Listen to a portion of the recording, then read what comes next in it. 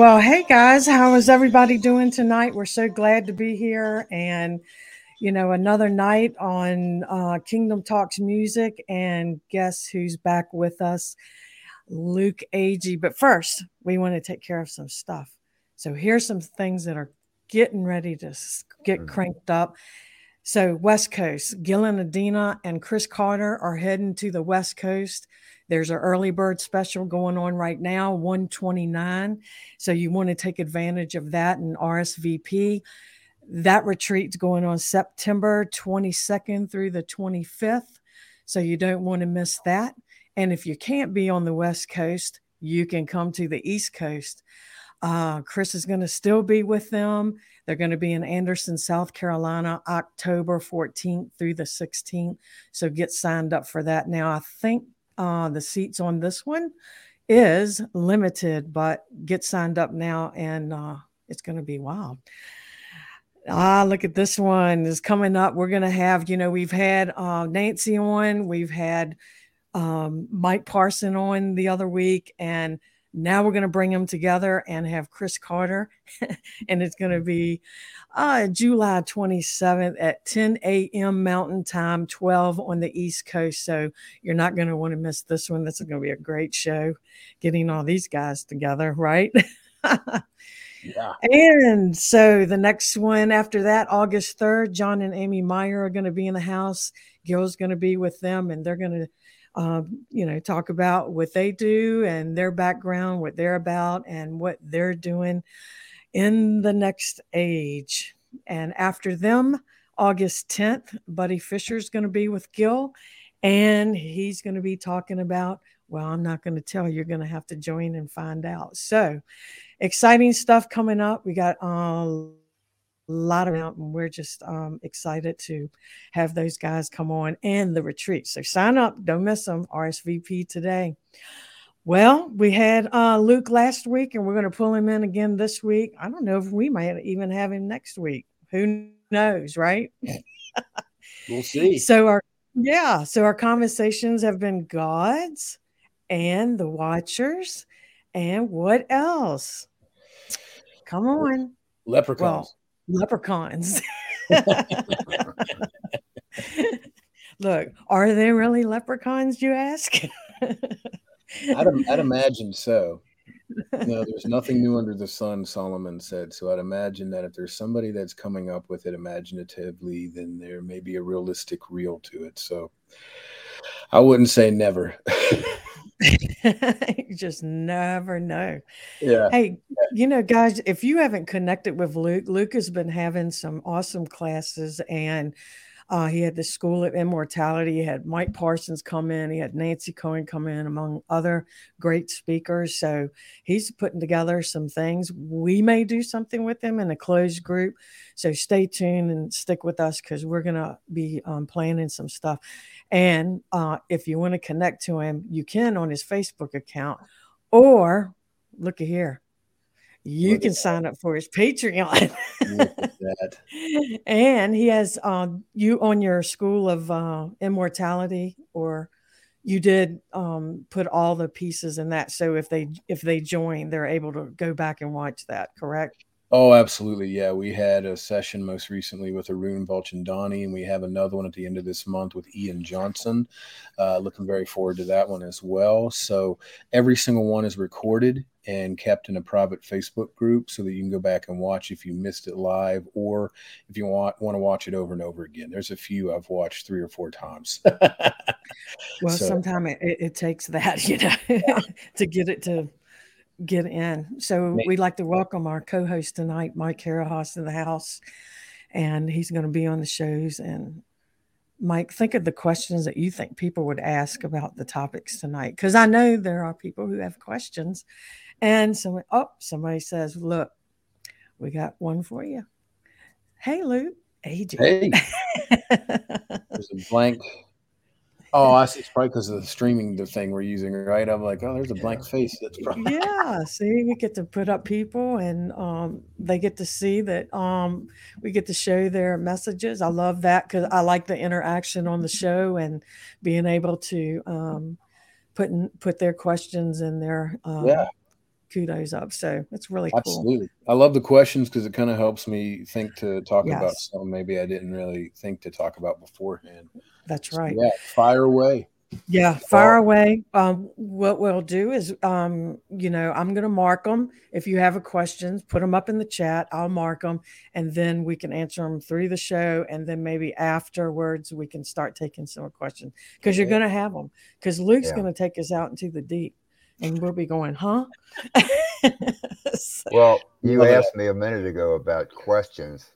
For me, one of the popular ones would be the definition of watchers, because I've heard different definitions of watchers over the years. Watchers on the wall of Jerusalem, watchers back in Genesis talking about evil ones, and then there's good ones. So I think it would be a pretty popular theme that people would be asking on. Define watchers. Yeah, sure, absolutely. So I think watchers are one and the same with whoa, just me all of a sudden on the screen. You're Sorry. okay. Yeah, this is like, whoa, everybody else is gone. Yeah. We have great fun on here, don't we? We do. We have a good time. Yeah.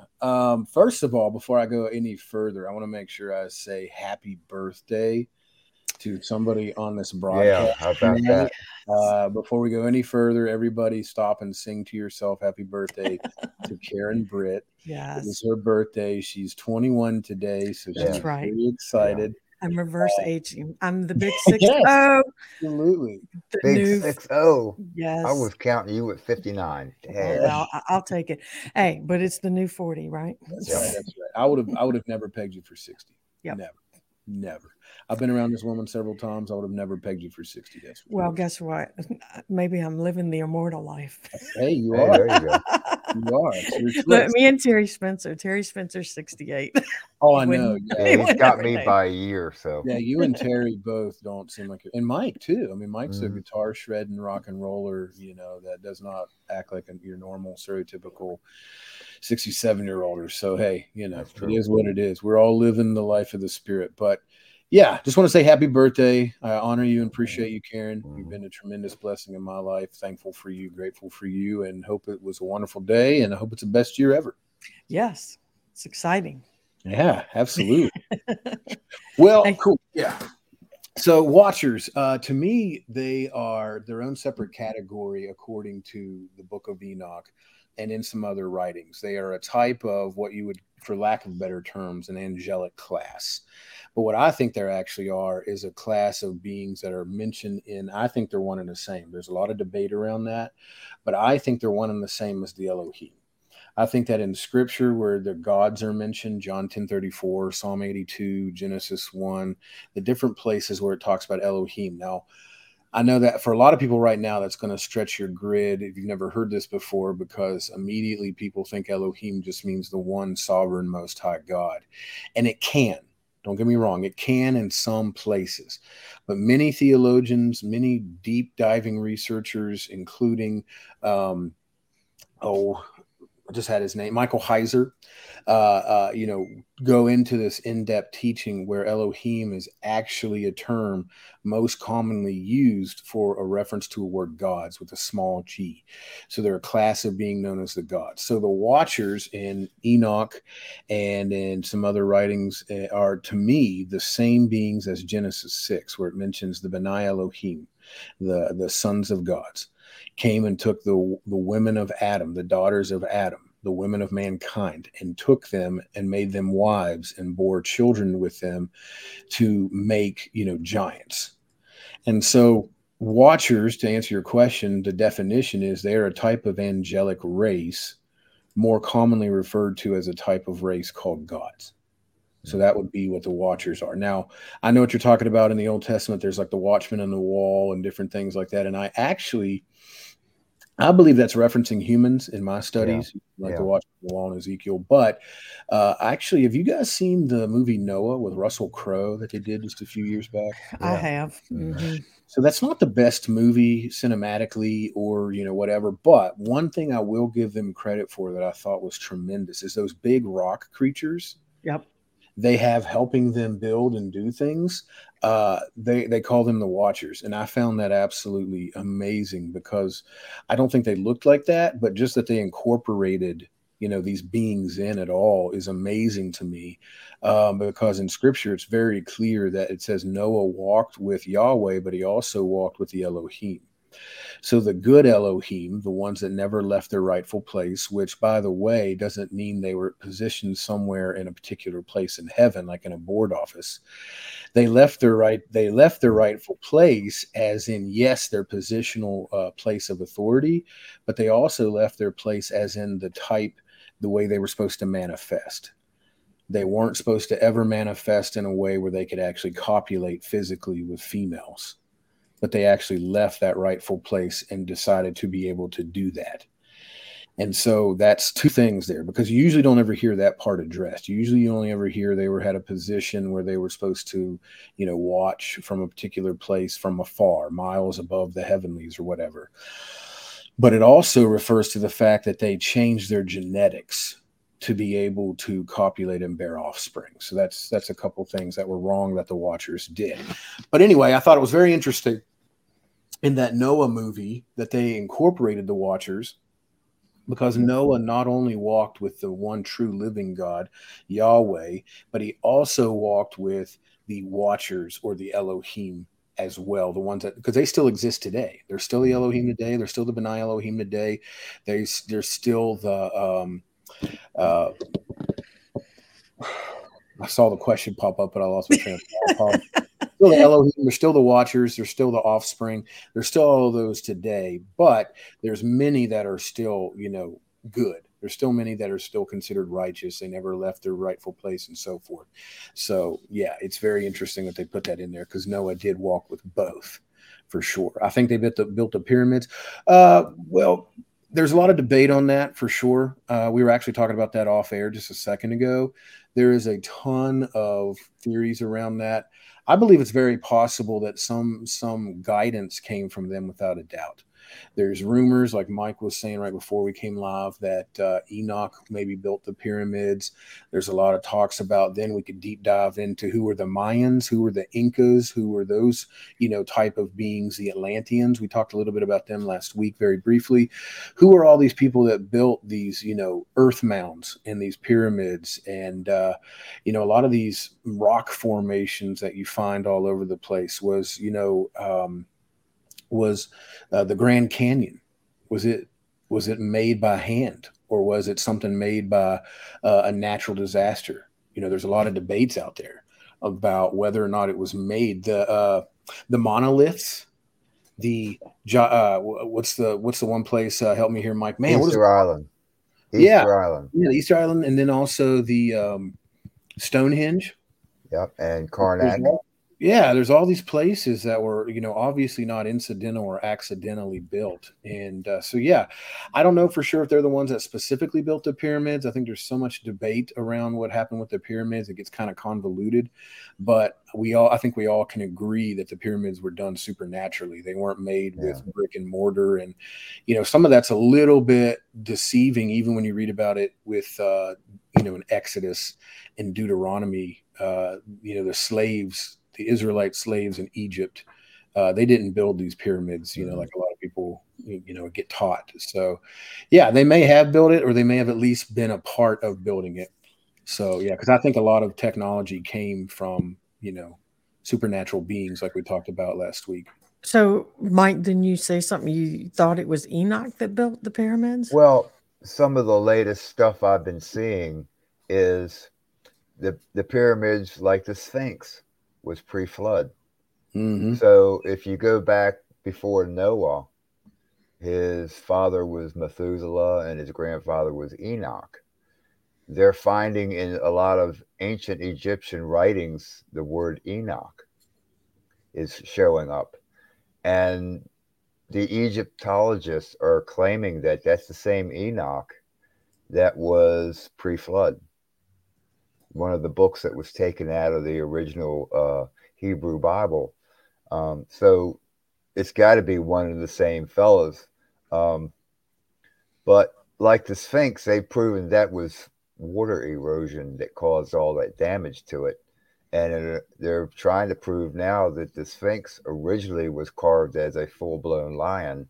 And because of water damage 10,000 years ago, when it was reported the last rains in Egypt took place, the head got distorted, and so they decided to carve it into, supposedly, I don't think they were called pharaohs then, but maybe it was during the time of the pharaohs that they wanted to carve it into an image of a pharaoh. But that was another pre-flood structure like Göbekli Tepe. That was completely covered, for example, and a farmer was plowing the field and stumbled on this big rock, and the next thing you know, it's a full-blown excavation. And they're figuring this is at least 12,000 years old. So it's a very interesting thing that is going on with things that are covered up. How do these things get covered up with all this earth? Yeah, and that's a very good point, because you have, first of all, a big deception that has been on a lot of people for many years, is that Adam and Eve were the first people to ever exist. That's definitely not true. There's been civilizations. There's a place in Scripture where the Lord is talking to Abraham. Yahweh is talking to Abraham and says, "I've done this many times over before." Yeah. And you have there were races and civilizations and all sorts of things, that existed before Adam and Eve ever came onto the scene. So that's one thing. And then the second thing is that you have where there's been many different times, it would appear, and Ian Clayton seems to have really caught a hold of this revelation, that the earth has been, multiple different earths many different times, and that the flood was not the first time that the earth had been destroyed. And then the real crazy thing about that, and I'm not trying to say this is what I believe or that it's true, but this is where a lot of times you really got to find out what's real through Holy Spirit, obviously, with every situation, is that, there's even a lot of Jewish rabbinical teachings, especially from the Zohar and some different teachings like that, that actually say that the flood only affected Israel, that it wasn't a worldwide flood. So, that gets really intriguing. And I really didn't mean to open that can of worms and then run away from it. But my point with all that is that how many times and in what different fashions were there all these different civilizations accomplishing things before Adam and Eve even were brought into the scene, and before the Garden of Eden and all that kind of stuff? Because I personally believe the Garden of Eden was a different dimensional realm. Anyway, I believe they were lifted to a different place. And so I think what we had back then is a lot of different Stargate portal technologies traveling through time and space. And that was what I was going to say about Enoch and the pyramids, is that to me, it's very easy to believe that, if it, for that to be a possibility, because Enoch was one who was not bound by time and space. Yeah. Enoch was actually one who he was able to move through dimensions of time where he was not, stopped by any of that. And it's just like how they have found carvings that are thousands of years old that look like modern day airplanes, and, where they look like astronauts and different things like that. I think a lot of times time loops kind of loop themselves over top of each other. And I believe that these realms can collapse on each other. And if people know how to operate through these stargates and dimensional portals, then they can actually bring a lot of technology and knowledge and wisdom and things from different realms into a different time frame. Well, we got a question here. Yeah. Source for the Abraham scripture, chapter and verse. Where he says, "I've done this many times before." Yeah. I'd have to look it up. All right, let's get the phone out and start doing the search. I'd have to find it.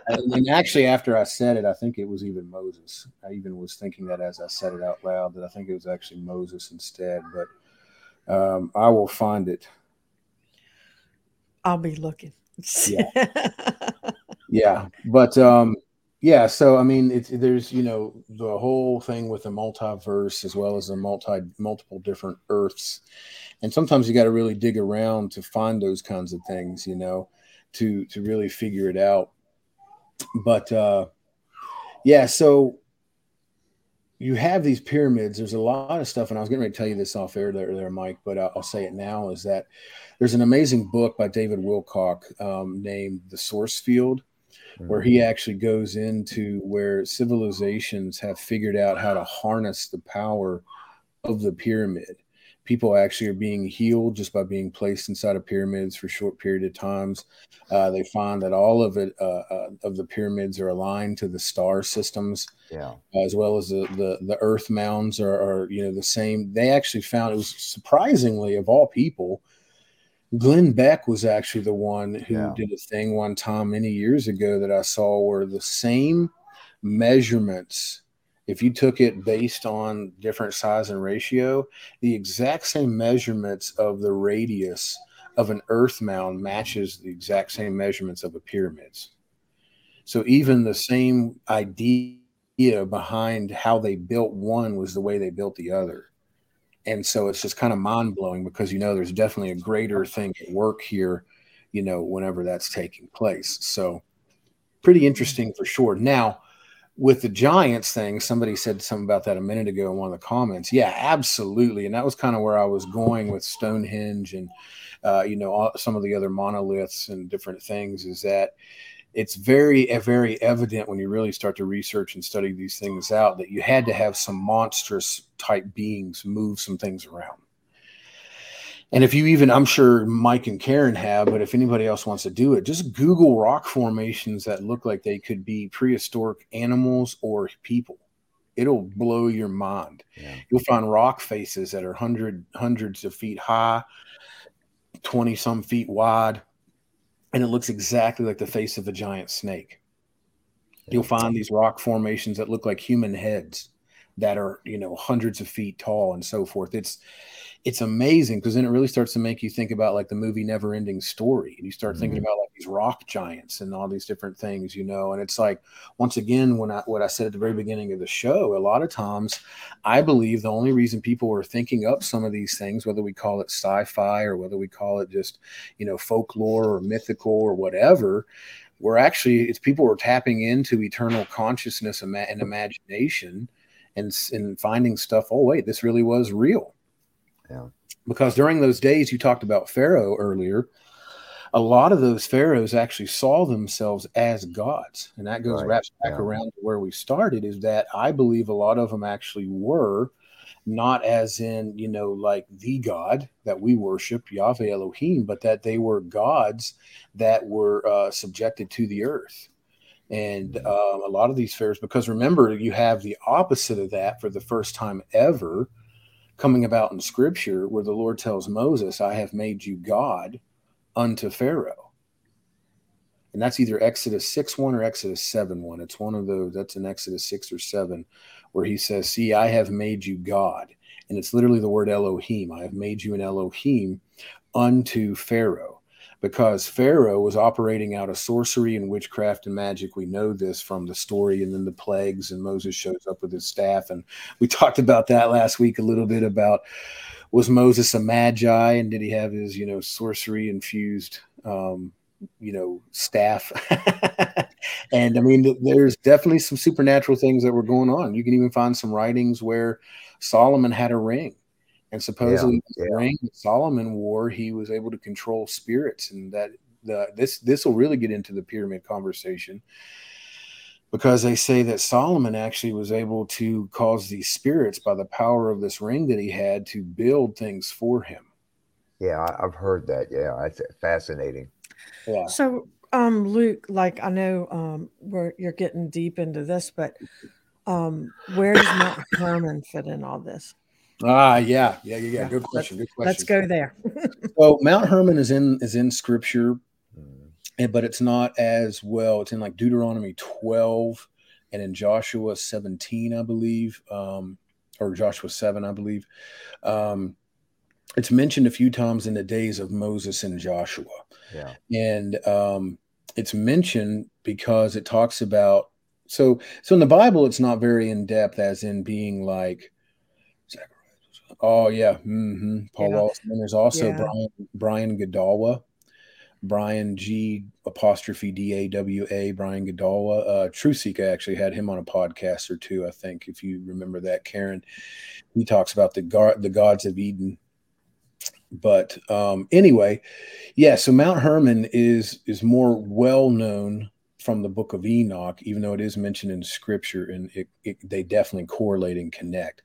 So Mount Hermon was the place where Samjaza, who was the leader of these fallen angels, actually took a pact with 199 other angels, and they bound themselves to an oath that is also what is Genesis 6. So when they bound themselves to this oath, they said that they were going to leave their rightful place, change their genetics, and change their rightful position that Yahweh had given them to go and mate with the women. And then also, this doesn't really get put into the scripture as much, but it does in the book of Enoch. It talks about how they also then taught the women and the men of the earth lots of other dangerous, like corrupt things, as in pharmaceuticals. They told them how to use plants of the earth, which is why I, maybe shouldn't go here, but I don't think either one of you all will care. But that's why I'm still not a big proponent of marijuana use. I know a lot of people, kind of get into this thing where they get into grace and freedom and understand the love of the Father, and they kind of get into this whole, well, it's natural, it's of the earth, and all that. Yeah, well, so are mushrooms and all that, and I just think none of it needs to be, messed with by any means. But anyway, some of that comes from the book of Enoch as well, with the angels taught them pharmacia. It also says that's how they taught them how to do war. Hey, Patricia, bless you.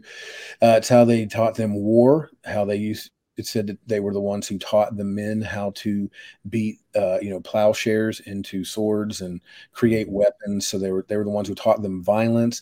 They said that it says that they taught the women how to adorn themselves with makeup and jewelry and different things like that. So, a lot of corrupt things happened, and it all began with Mount Hermon, because that is the famous place where they met, and they actually descended from the heavens there, took an oath on the earth, and then went into the earth and began to do these evil practices. So that's where Mount Hermon really gets famous, is because of that. Now, taking it into the Bible, around all those same places, which is no coincidence at all, we briefly touched on this last week, is that's where you see Joshua commanded to go destroy all these different races that are in existence.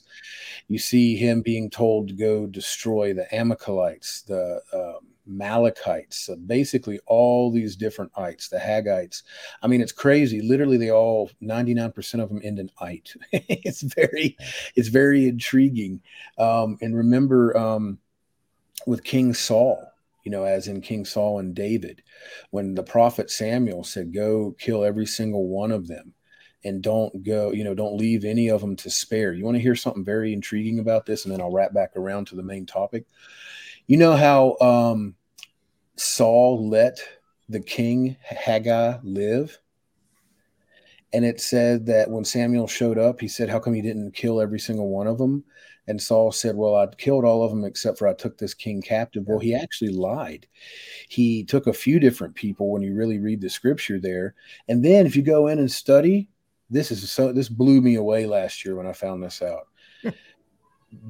The king, or not the king, but the king's right-hand man in the book of Esther is the son of that king, the Agagite king that Saul was supposed to murder, that Samuel then did kill. And what was that man doing? Killing all the Jews. That's who Esther had to stop. Now think about that. If Saul would have been obedient to what was told to him, and if he'd have killed every single last one of them, then there never would have been the one birth that would have come forth to kill millions in the days of Esther. Just mind-blowing. But anyway, so back to the Mount Hermon connection. The reason why Joshua is told to go through and kill all of these races from infant to grown, elderly, is because they were all hybrids. They were all offspring of the defiled bloodline of these Nephilim. The animals. Yeah. And the animals. Absolutely. Oh yeah. Even the animals, yeah, they were supposed to kill every single one of them. You're totally right. Yep. Because Genesis 6 said all flesh had become corrupt, even in the days, when the Nud. So the flood, the days of Noah and the days of the flood. And so even after that, it clearly says in Scripture there were giants in those days and in the days afterwards. So we had giants that existed before, and then other giants that came along through the Watchers, the Elohim, B'nai Elohim.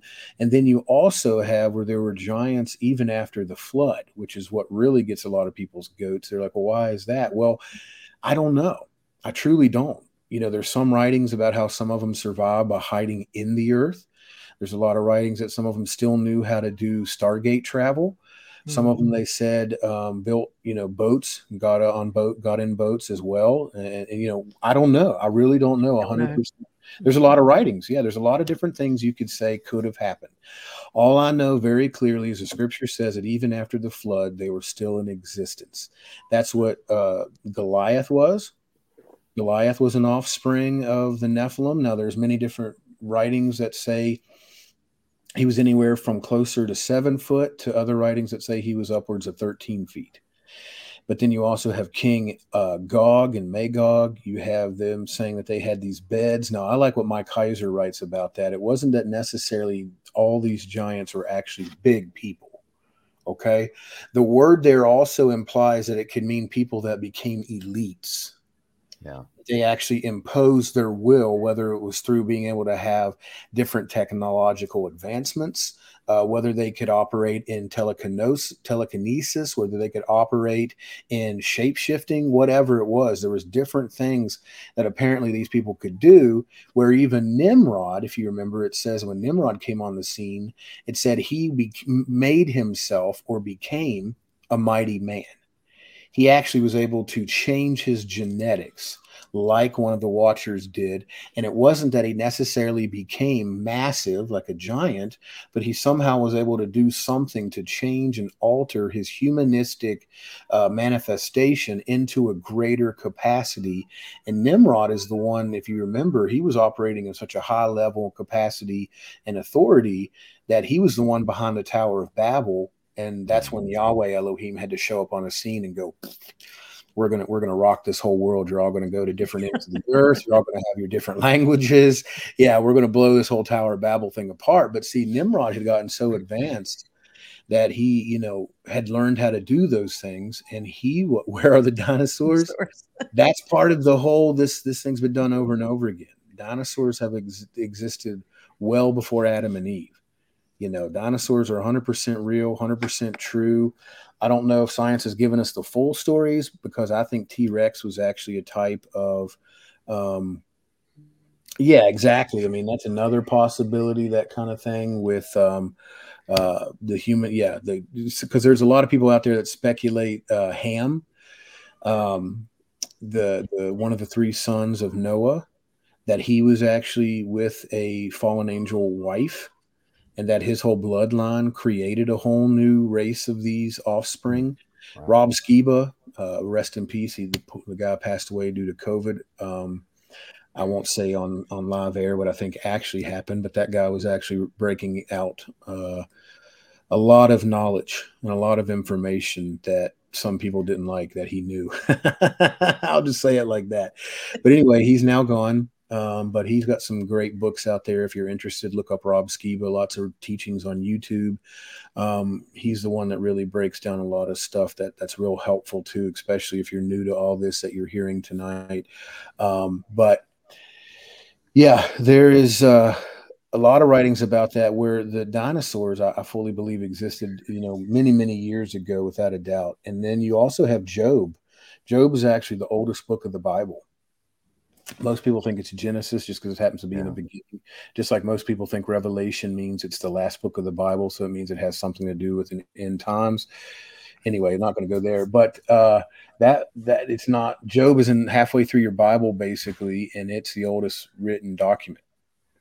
So when Job talks about Leviathan and Behemoth and talks about all these different, he talks about the unicorn, he talks about all these different things that, exist that are like mind blowing and trippy to a lot of, Christian people, especially, newly Christian people.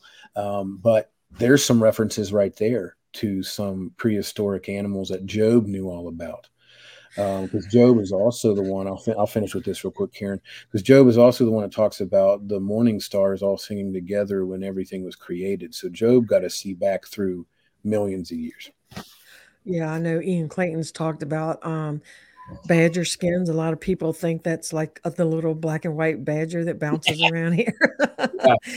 And it really is like a unicorn type animal. Well, he was talking about it's many colors, shimmering fur skins. Well, I believe, I don't know if Ian believes this, but I think it's connected to Joseph's coat of many colors. Yeah, he did say, they threw that in there.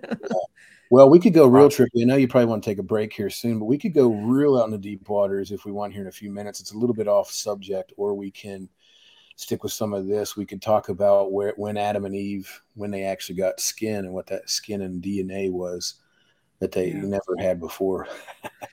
All right, y'all, hang on to your seats because we're going to come right back.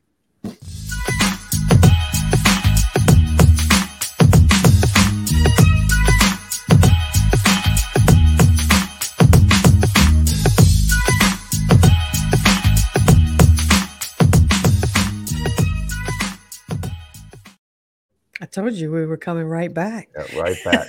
I just want to make a quick statement.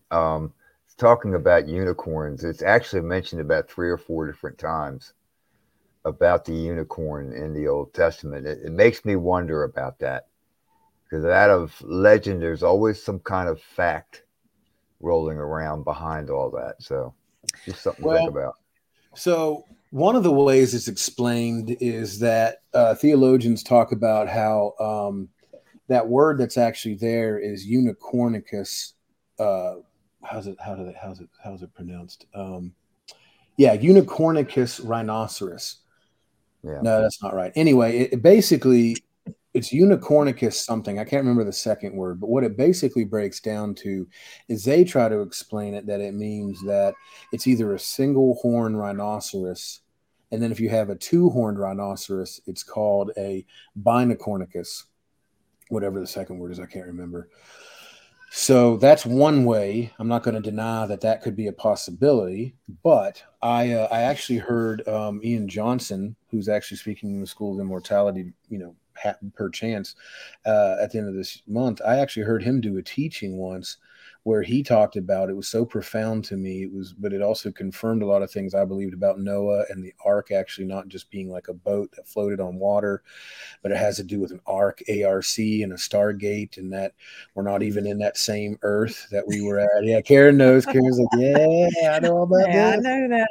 I've heard Ian Clayton talk about it. Yeah, I was just saying, I bet both the Ians know all this. Yeah. But yeah, Ian Johnson talks about how there's a few different animals he believes were able to stay in the Garden of Eden, that where Noah actually went was that he went to the Garden of Eden. He went to the dimension known as the Garden of Eden, and that the unicorn actually stayed there, as well as some other creatures. And that, when Noah came back with most of the others, some of those others stayed behind. So, yeah. Yeah, here's a couple of comments I want to put up. Ian Clayton has talked about Job being older than Adam and Eve. 100%. Oh, yeah. Definitely. Patricia Owens is having a great time with us. She always is, yeah. Hey, check this out. Check this one out. Is Elon Musk a giant descendant? ? Interesting technology to Mars makes you wonder. It does make you wonder. I don't know. And I don't ever mean to talk about these things to cause people to start looking, like under a rock for everybody being part of something, you know what I mean? Because that's where Jesus came in and played a tremendous role to change all of our DNAs, because we were all part of corrupt DNA. at one part, and he shifted all of that. I think Elon Musk has a powerful purpose for this time and season, is what I will say about that. But yeah, I don't know. I mean, he very well could, without a doubt. I know there's a lot of stuff out there floating around, and it's real easy to investigate that he could very well be, one of the like Masonic clone babies. There's so many things, that he could be a blood covenant child, and yeah, he could be. Or he might just be a really smart dude that decided he wanted to go after some things. And just because they're able to come up with this doesn't automatically mean that they're, part of some corrupt bloodline or whatever. But I mean, it's a possibility. It really is, because it could be a lot more possible for anyone that you are around to be part of some type of descendancy like that. But that's where the blood of Jesus, Ephesians 2, Paul clearly says, by means of the cross, he made one new man. So the Genesis 6, all flesh became corrupt. The Ephesians 2, balancing out the restoration, the redemption, right? So the blood of Jesus speaks of greater things, no matter what those things are. And so, even if he was, Elon Musk could easily be redeemed by the blood of Jesus. But I will say, I'm a lot more different than people are with these kinds of things. I believe the parable of the wheat and tares tells us a whole lot about Yahweh allowing people to create and bring forth things that people that don't profess his name or, follow his spirit are going to be able to accomplish because the Lord wants it done. And Justin Paul Abraham has confirmed that before. I've heard him say that he's seen things in the council of the heavens where there's a lot of people that are fulfilling scrolls for the earth that aren't even confessing Christians. But they're doing things because the other people won't do it, especially those that are, called Christians, especially those who profess the Lord. A lot of people call everything taboo or evil or wicked and leave it alone. And then there's others that are going after it, which is why I so respect people that are out there right now without any fear teaching people kingdom, things. You have your Brian Orms and your Arun Balchandanis and Kirby Delanerals and, so forth. All the different people many of us know that are going for it, not living in fear, saying God's not waiting to say you're doing something bad every second you do something, that's different. Actually, he wants you to be doing these things. I mean, he wants somebody to be bringing the manifestation of higher realities into the earth. And that's why you can go look at Hollywood movies. Well, yeah. I mean, the church's institution has said, they'll say and have said, and will still say God can use anything. But yet when he does use something that's out of the box, then they go, well, that's not God.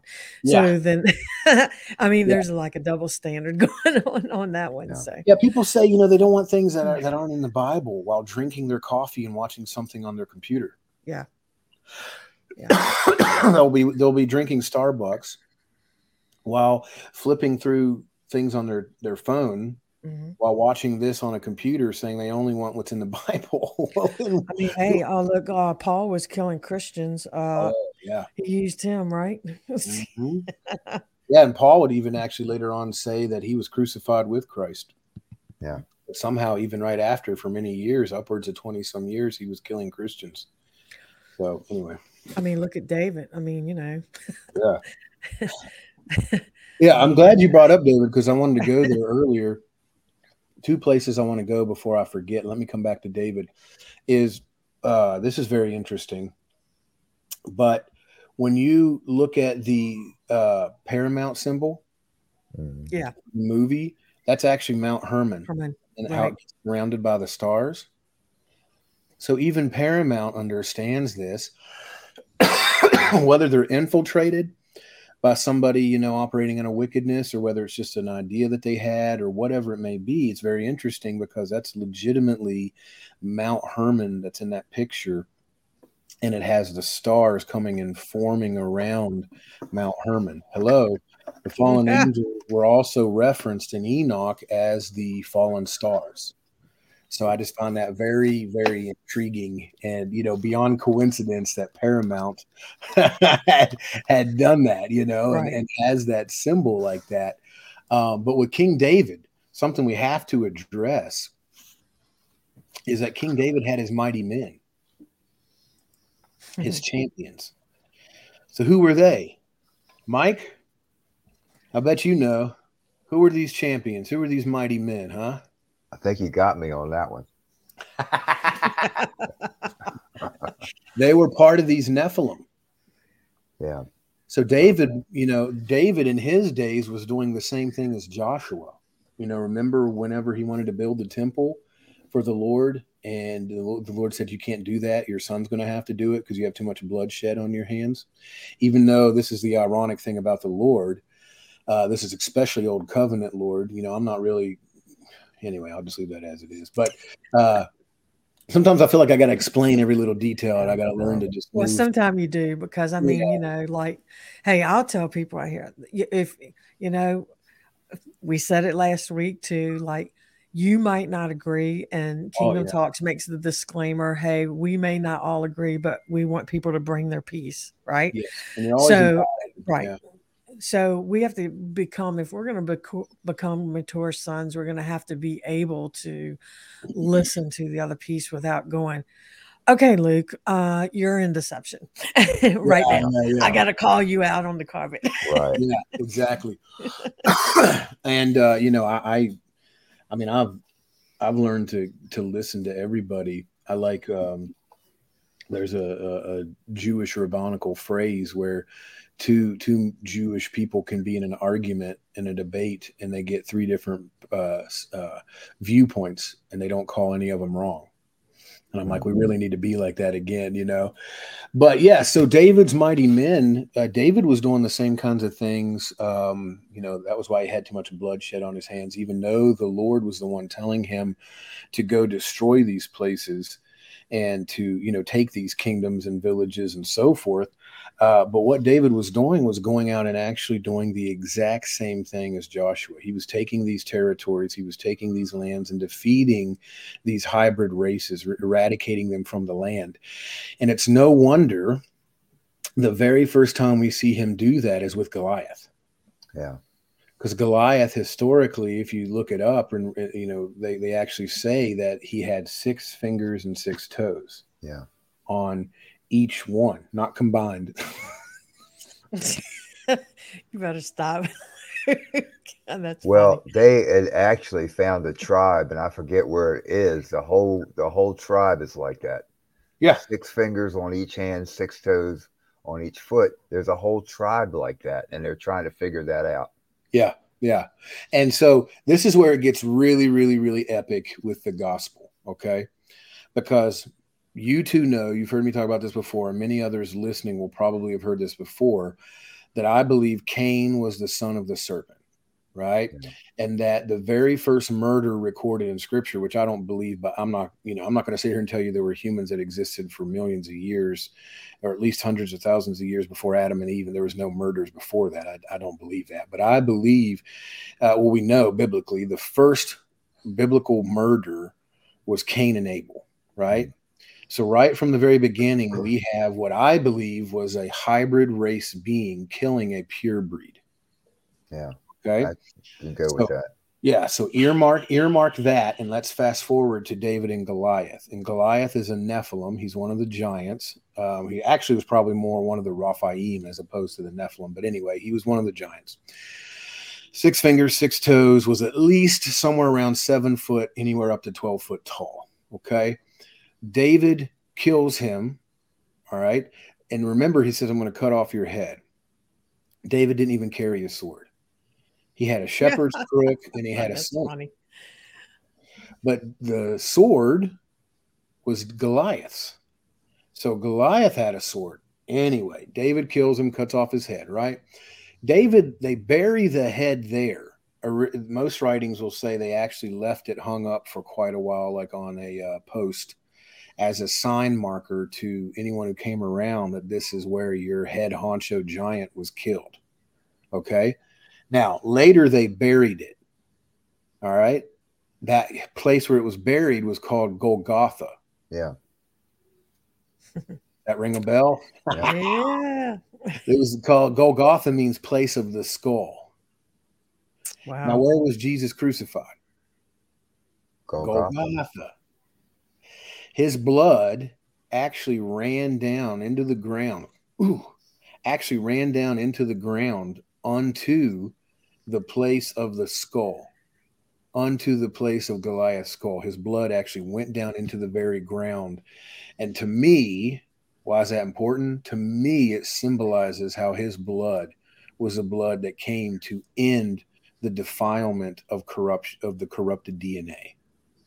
And that he was saying, no more are we going to even, this is the, disclaimer territory, but that he was saying no more is there supposed to be enmity between any of the bloodlines, whether it's considered corrupt or not corrupt. That no longer was there going to be a defining marker. And that's, once again, all of Ephesians 2. There's neither Jew nor Greek. There's neither Roman. There's neither Gentile. There's no male. There's no female. It's all Christ, right? That's what the cross did, according to what Paul said in Ephesians 2. But that is absolutely tremendous. You can't make up stuff like that any better. That a hybrid giant is killed. His skull is buried there by King David, who was, mentioned over and over again as being the bloodline that Jesus comes out of. And then Jesus comes and gives up his life to be crucified in that very place of the skull of a Nephilim, of a Raphaim, of a hybrid. And so then we now have David with his mighty men. This is where I kind of began it. And then I always chase some rabbit trails there. You know how that goes. But David and his mighty men, he was actually going around and picking up. They knew who he was. They knew he was the one who killed Goliath. So instead, these giants, these mighty men, one, it said, killed 1,000 soldiers. His sword actually clung to his hand. We're talking about supernatural stuff. We're not talking about just a supernatural strength. It literally says, when you go study it out in Chronicles, that his sword was fused to his hand. That's supernatural technology. Then you have That's awesome. That's then awesome. You have one who killed a lion with his bare hands in a pit. And then you have the one that said that he ran and got David the water when David was thirsty and they were at battle. He went and killed 400 men, took water from the well and brought it back to David. And then David poured it out and said, I won't drink if my men can't drink. But anyway, that's not important. The part is that he was surrounded by these champions. They're called champions. They're called mighty men. Now, think about this for a second. Genesis 6. What does it say when they gave birth to the children? To the giants. It said, these were the ones of old, the mighty men of renown. So who was David working with? The mighty men. Yeah. The mighty men. David went around and started picking up these superheroes. It's so funny. Is it just, look, speaking of superheroes, I want to give a shout out to Gil. He's in Tijuana watching the show right now. So we give a shout out to him.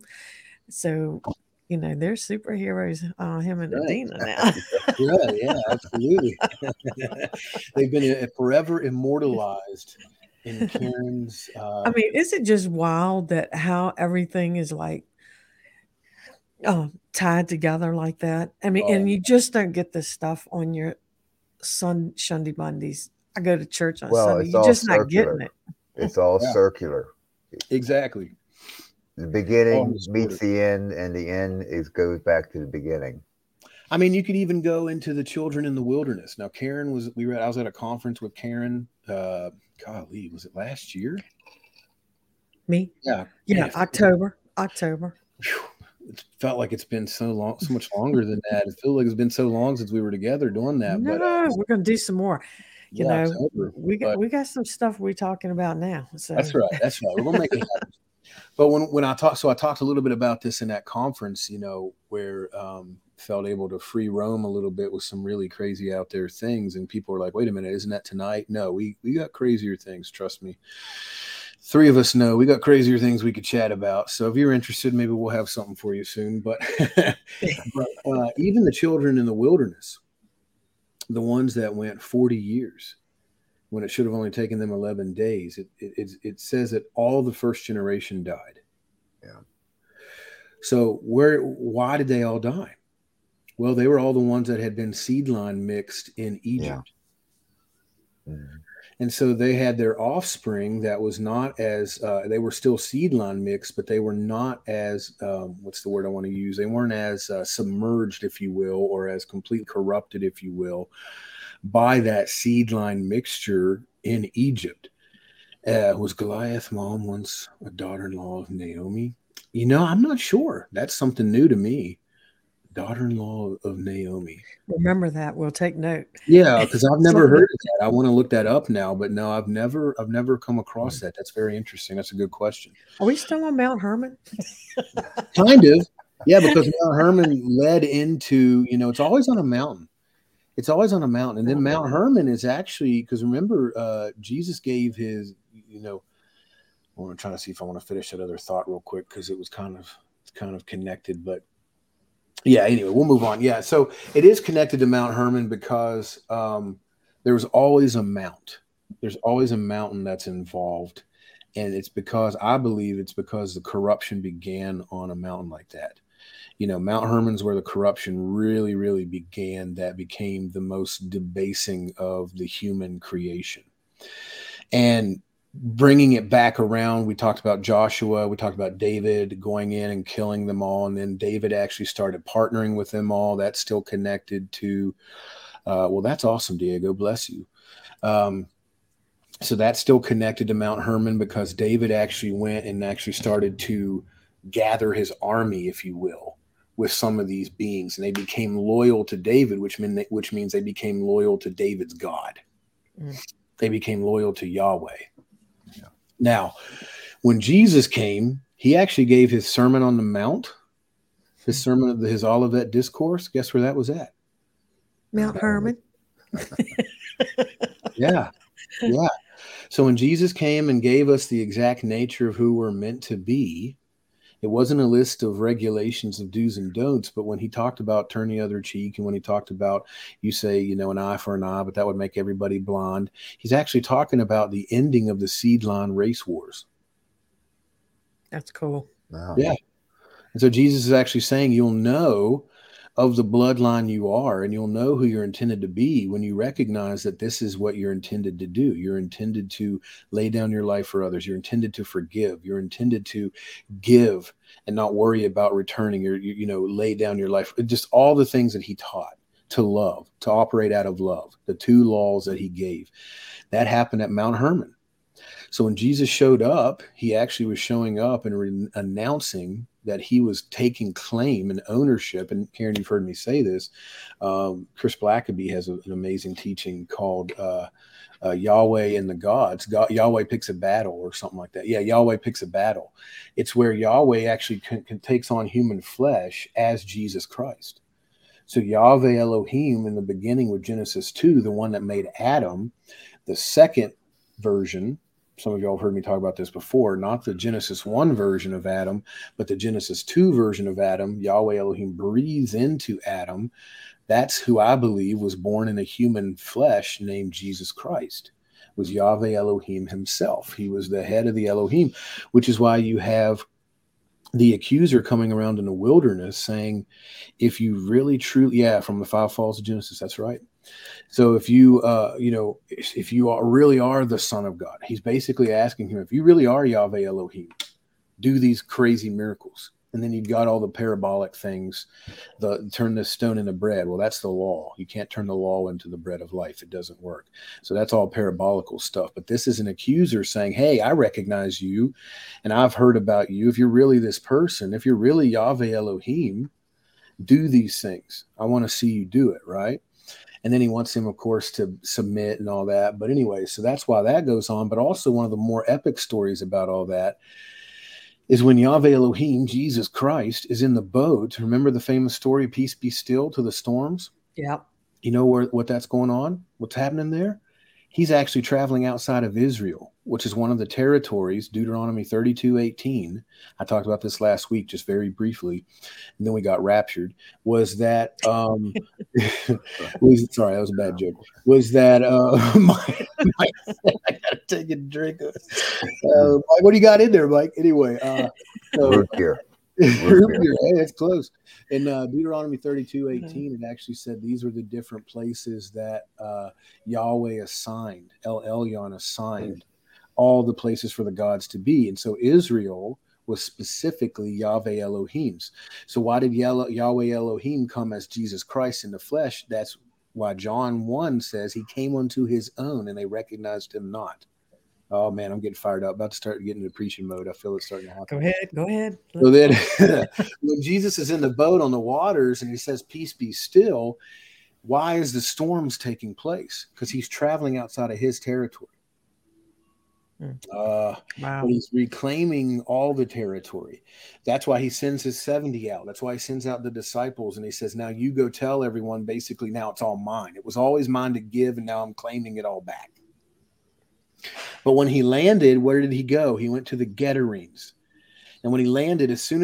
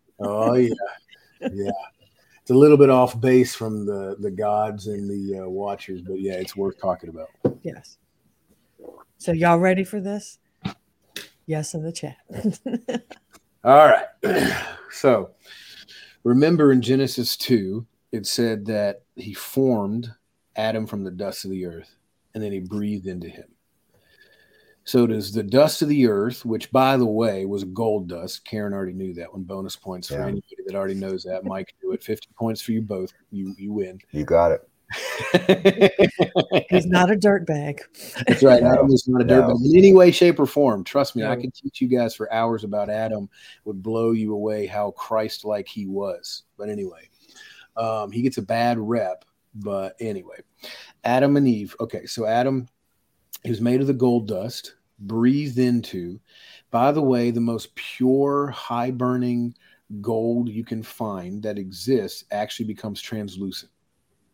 Yep. So when God breathed into him, you now see where we have the New Testament writings by Paul talking about Jesus being the only express image and brightness of the glory of God, and where he also talks to us in 2 Corinthians 3:17 and 18 and says, beholding as like in a mirror the glory of God, we become transformed into the same image. Why is that? Because that's what transfiguration is, what Jesus did upon the mount. Oh, by the way, Karen, guess what mount Jesus was transfigured on? Mount Hermon. Mount Hermon. Yeah. How did I forget that? I forgot to get into that. I'm sorry. Yeah, I meant to say that earlier, man. Yeah. You're welcome to say it. Rabbit You trails. talk about those skins right now. Yeah, rabbit trails. It's such a good thing. So yeah, Jesus transfigured on Mount Hermon. So there you go. Another thing with Mount Hermon that he eradicated, he brought restoration to. Yeah. So Adam and Eve, Adam breathed into, he becomes a living soul. Okay. He becomes a living soul. He's not a spirit. He's a living soul. Because contrary to popular belief, Jesus did not come because Adam fell. Jesus came because he was a slain lamb before the foundation of the earth. He was going to come no matter what. No matter what Adam did, Jesus was coming. That's scriptural. I mean, you can go look that up if you don't believe me. I'm not trying to argue. That's Bible. That's clear cut. Ephesians 1, Revelation. Anyway. So when Adam and Eve did their thing, so Eve, where'd she come from? Out of the side of Adam, right? So she is also gold dust. She's also gold dust, and then a soul is placed into her. Actually, what took place there is that Adam was a hermaphrodite. Yeah, he contained the male and female aspects within his being as a soul before Eve. And then God said, I'll give you the perfect helpmate, which is I'll give you yourself, a side of yourself that was once inside of your body. Now I'll make you two. That's why the two shall become one flesh, because they originally were one flesh. Oh, yeah, that's good. Woo, sorry, I'm getting whacked. But anyway, proud of something. There's a hey, we hear it all the time, but you just don't put it together, a female side of God, Yeah. Absolute wisdom is a wisdom is a female. Yeah, God is genderless, right? The best way to put it is that God is genderless because he inhabits all genderism. Because he keeps go ahead, Mike. He keeps referring to her wisdom when the reverential fear of God is wisdom, and he keeps calling wisdom her. Yep. Wisdom shall have all of her children is in Proverbs. Yeah. Sophia. Yeah. Yep. But anyway, Adam and Eve. So he takes Adam, separates the female aspect of himself, creates a whole nother entity named Eve. And then whenever they fall, for lack of a better term, just keep it within the verbiage we know, they have to actually go into a different dimension. So they actually have to leave a higher frequency realm known as the Garden of Eden, which is actually known as a place of pure pleasure. Pure relationship of pleasure. They had no knowledge of evil, hence the fruit, knowledge of good and evil. It wasn't an apple, folks. It wasn't some apple with knowledge of good and evil wrote on it. It wasn't a physical tree. It wasn't a physical snake. Throw all that out. So when they partook of this action, which if you've heard me talk before, I believe it was a sexual act, which is where the serpent seed came from, all of that.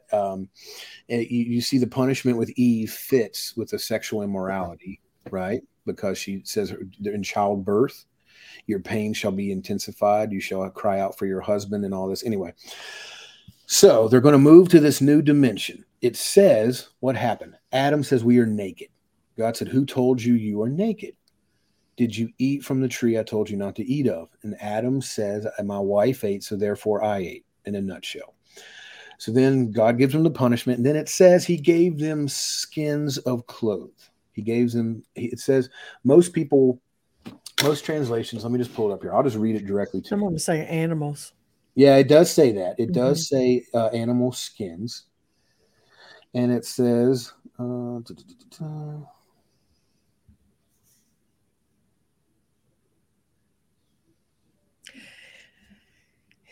yeah, okay, I'll put it. Okay. And he says, and he made animal skins for them and clothed them.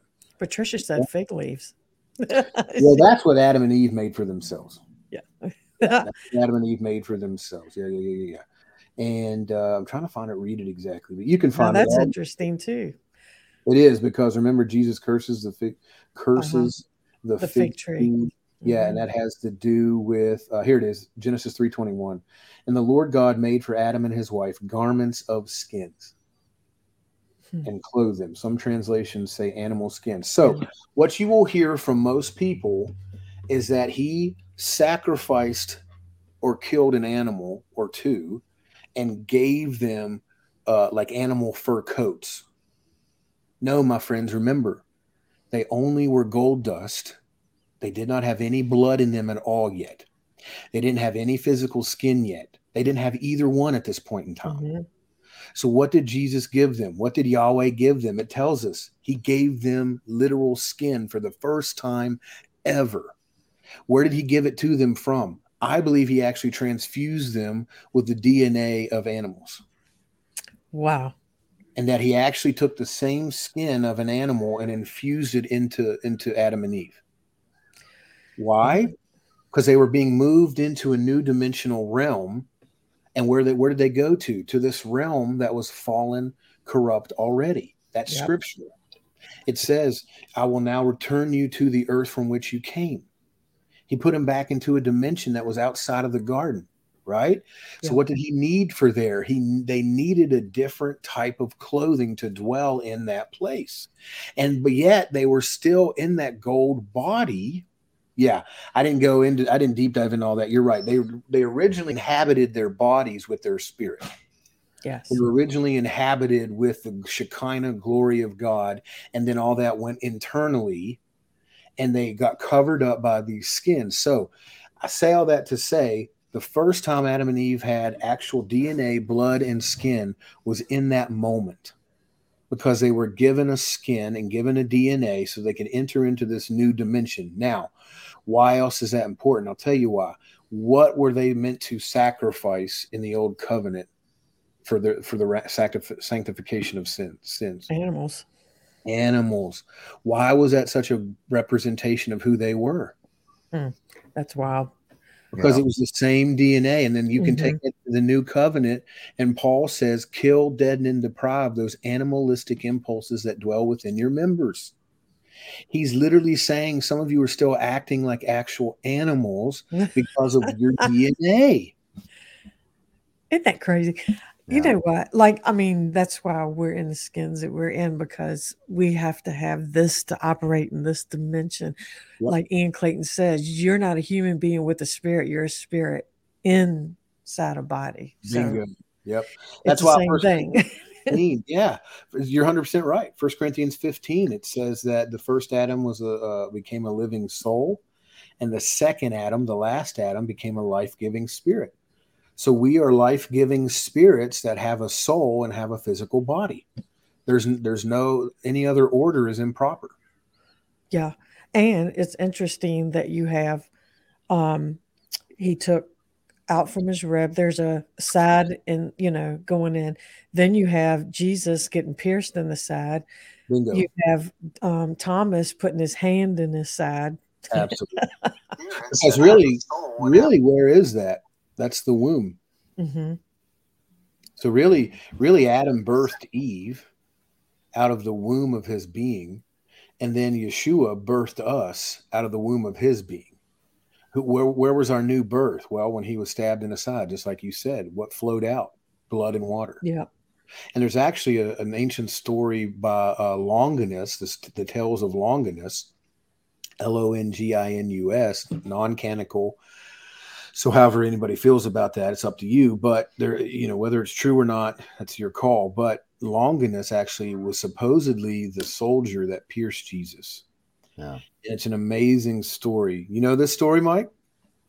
Vaguely. Oh, I love it. Yeah, I was just with Joshua Mills last month in Pennsylvania. He's here at in Ashland at the Calvary campgrounds where Ruth Heflin has. So he's 45 minutes away from me right now. Oh yeah, that's his mama. He called her Mama Ruth many times at this conference. Yep. Yeah, I spoke at a conference with him last month in Pennsylvania. Real deal. Him and Janet are epic people. Yep. And yeah, all that gold dust comes from out of us, comes from out within us, out. It comes from the inner glory out to the manifestation. But anyway, with Longinus, I'll wrap up here, and then if we need to end it, Karen, that's up to you. Okay. I know over, so I'll let you make that determination. I'm good. But Longinus is supposedly the one that stabbed Jesus in the side, and when he did, the blood and water flowed out and hit him in the face, and he actually had a blind eye that was supposedly healed. That's the story of Longinus, and that's why he's the soldier that fell down to his knees and said, "Surely we killed the Son of God." It's because he was healed. Yep. Look at here. This one says, you all need to come to Nashville. Looks like I'll be going there again, right? Let's do it. Music Loved City, it there. capital of the world. Let's do it. You guys belong there for a few reasons. Yeah, absolutely. Yeah. You never know. Yeah, you never know. Hey, guys, if you haven't picked up our music, we are the Elastic Army Band, and you can go to the elasticarmyband.com and pick up our Mysteries album there and check out the website while you're there. Also, we want to give a big shout out to Gil and Adina for letting us have these awesome shows with people like Luke and others that are have been on with us and that are planning to come on. Stay tuned, because we're going to have another show at the 1st of August. We're going to have the UK people come, like Janine Johns and Rob Townley and Craig Walker. That's going to be an awesome show too. Yeah. And we're always going to have Luke on. Luke's welcome anytime, because he always has great things to share. And so let's see if we can put something together, because I know you guys would probably love to have a closed session. If you haven't been in a closed session with Luke where he can really go deep with you, you haven't lived. Right? Yeah. I don't get so scatterbrained in those closed sessions. That's right. I just go deep on one particular topic. That's right. So, so stay tuned. We're going to be putting out some things. Again, shout out to Gil and Adina. Thank you all so much. We love what you're doing. And wait for their show, because they're going to have a great couple of shows coming up. And stay tuned tomorrow night, because guess who's going to be on? We got a guest host, Jerry Bryant. He's from Nashville. Oh, come on. And awesome. He's got his guests. So tune in with us and watch that show. But you guys have been great. Thank you, Luke, again. And thanks, Mike, for coming on. Absolutely. And stay on with me. And we're going to sign off. All right, guys. Thank you. Bye.